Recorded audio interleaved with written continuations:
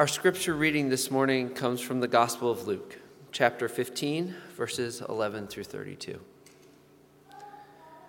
Jesus continued, "There was a man who had 2 sons. The younger one said to his father, 'Father, give me my share of the estate.' So he divided his property between them. Not long after that, the younger son got together all he had, set off for a distant country, and there squandered his wealth in wild living. After he had spent everything, there was a severe famine in that whole country, and he began to be in need. So he went and hired himself out to a citizen of that country, who sent him to his fields to feed pigs. He longed to fill his stomach with the pods that the pigs were eating, but no one gave him anything. When he came to his senses, he said, 'How many of my father's hired servants have food to spare? And here I am, starving to death. I will set out and go back to my father and say to him, Father, I have sinned against heaven and against you. I am no longer worthy to be called your son. Make me like one of your hired servants.' So he got up and went to his father. But while he was still a long way off, his father saw him and was filled with compassion for him. He ran to his son, threw his arms around him, and kissed him. The son said to him, 'Father, I have sinned against heaven and against you. I am no longer worthy to be called your son.' But the father said to his servants, 'Quick, bring the best robe and put it on him. Put a ring on his finger and sandals on his feet. Bring the fattened calf and kill it. Let's have a feast and celebrate. For this son of mine was dead and is alive again. He was lost and is found.' So they began to celebrate. Meanwhile, the older son was in the field. When he came near the house, he heard music and dancing.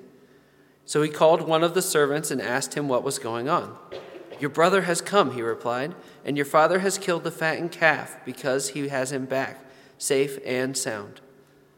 The older brother became angry and refused to go in. So his father went out and pleaded with him. But he answered his father, 'Look, all these years I've been slaving for you and never disobeyed your orders. Yet you never gave me even a young goat so I could celebrate with my friends. But when this son of yours, who has squandered your property with prostitutes, comes home, you kill the fattened calf for him.' 'My son,' the father said, 'you are always with me, and everything I have is yours. But we had to celebrate and be glad, because this brother of yours was dead and is alive again. He was lost and is found.'" The word of God for the people of God.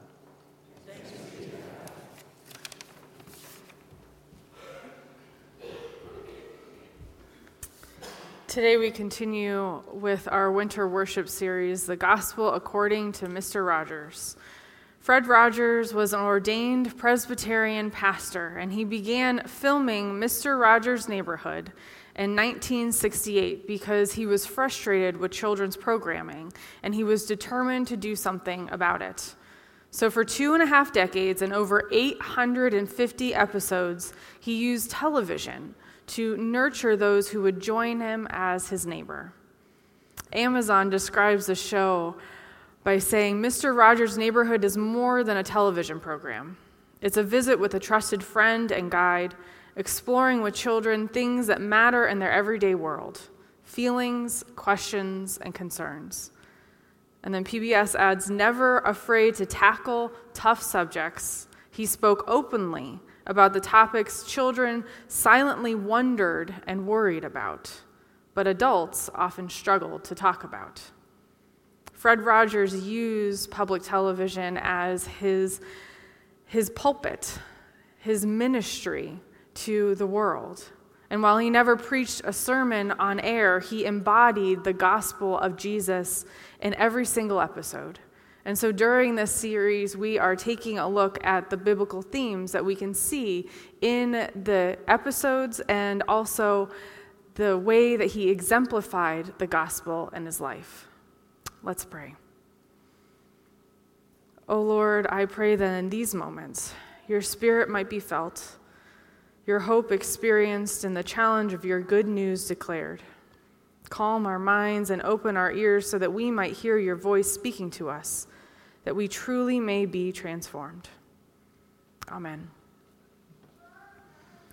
In 1987, Mr. Rogers did a series on his show about making mistakes, in which he talks about the many ways that we all make mistakes, pointing out that all human beings make mistakes, even kings, and what we do when friends make mistakes. In one episode, X the Owl mistakes Audrey Duck for Henrietta Pussycat dressed up like a duck. And he accidentally makes fun of the way that Audrey Duck looks. And he even laughs at her.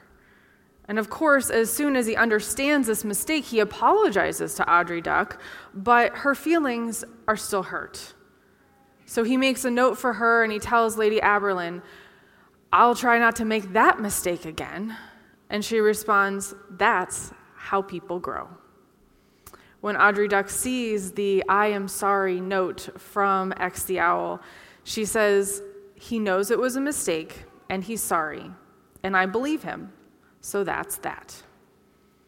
Mr. Rogers had a knack for taking difficult concepts that adults struggle with and distilling it into simple components for children and the children's adults to understand. And forgiveness is one of those concepts. Forgiveness is at the same time unbelievably complex and miraculously simple. In her book, Spiritual Disciplines Handbook, Adele Calhoun says this about forgiveness.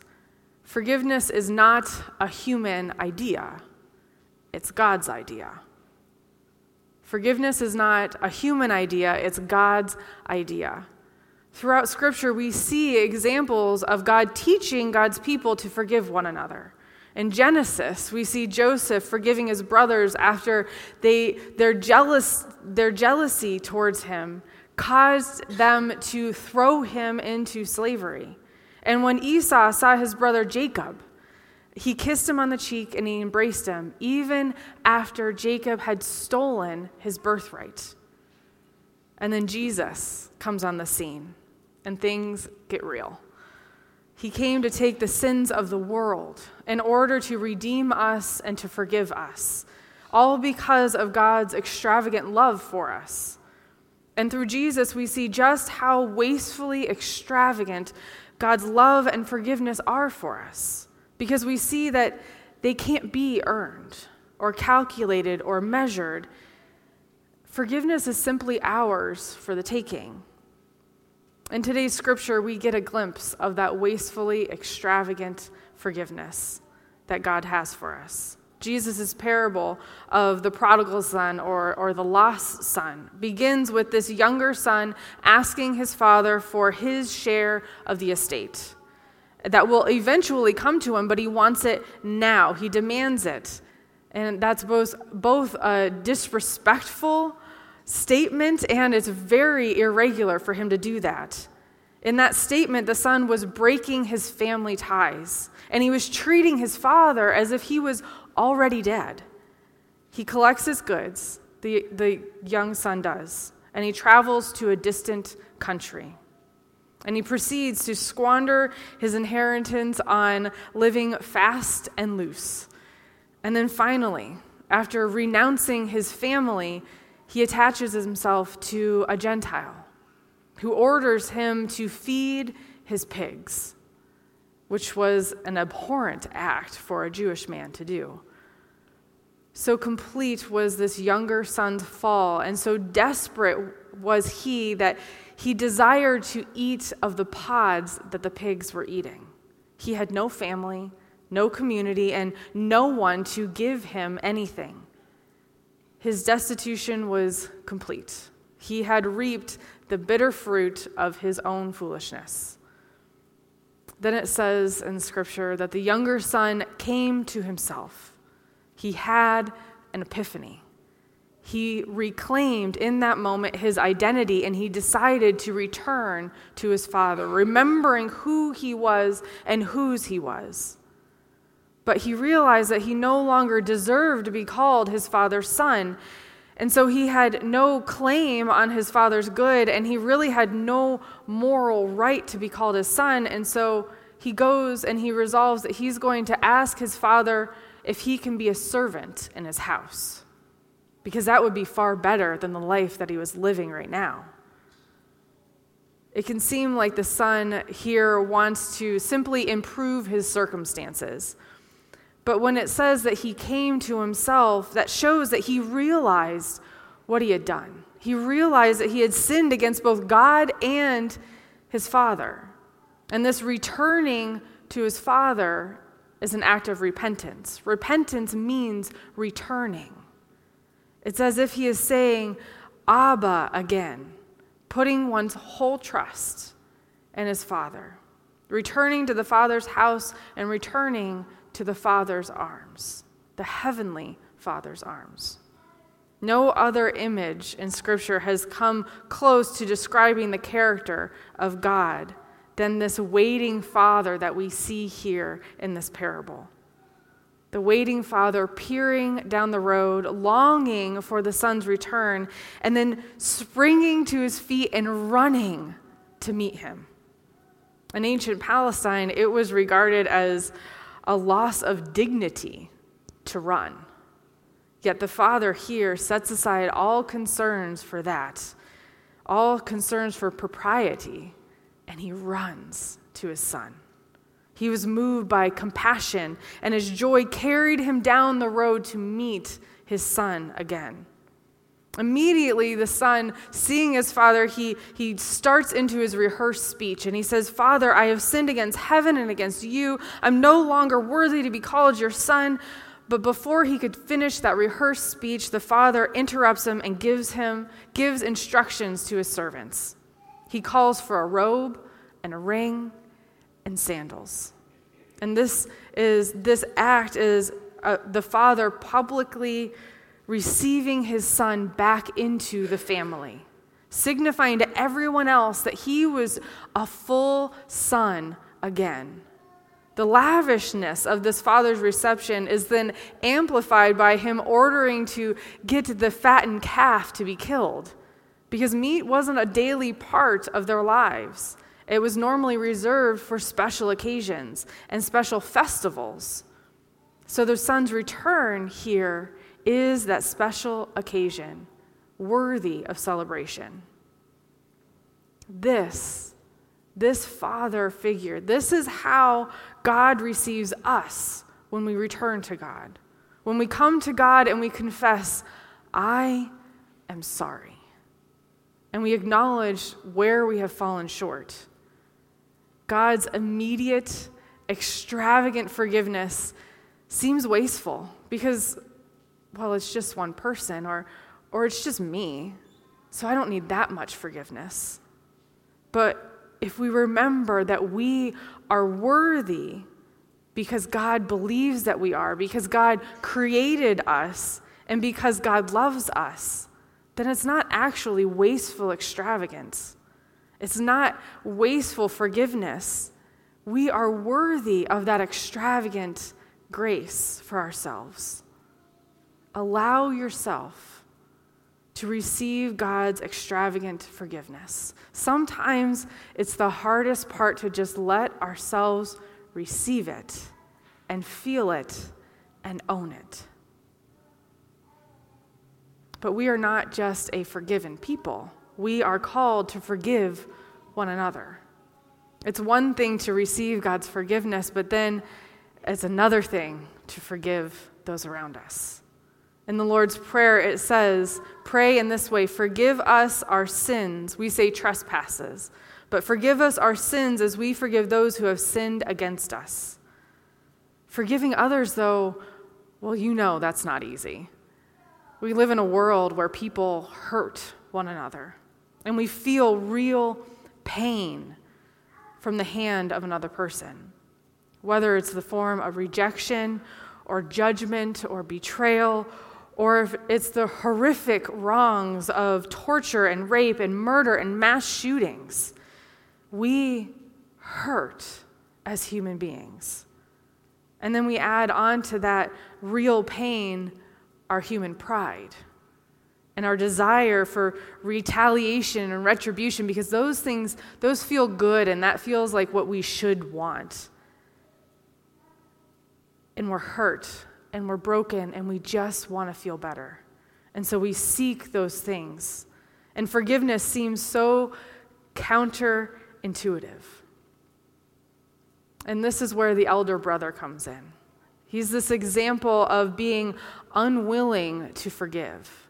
He comes in from the fields and he's filled with anger when he hears how his father has received his brother who'd returned, but he'd left. Why should he get this grand celebration? And so the elder brother refuses to come into the house when his father goes out to greet him. And the older son doesn't even wait for the father to say anything. He just says, "Look, all these years I've been slaving for you and never disobeyed you. Yet you never gave me even a young goat so I could celebrate with my friends. But when this son of yours," he doesn't even call him brother, "who squandered your property with prostitutes, comes home, you kill the fattened calf for him." He's filled with anger and judgment and pride in his own acts and what he has done.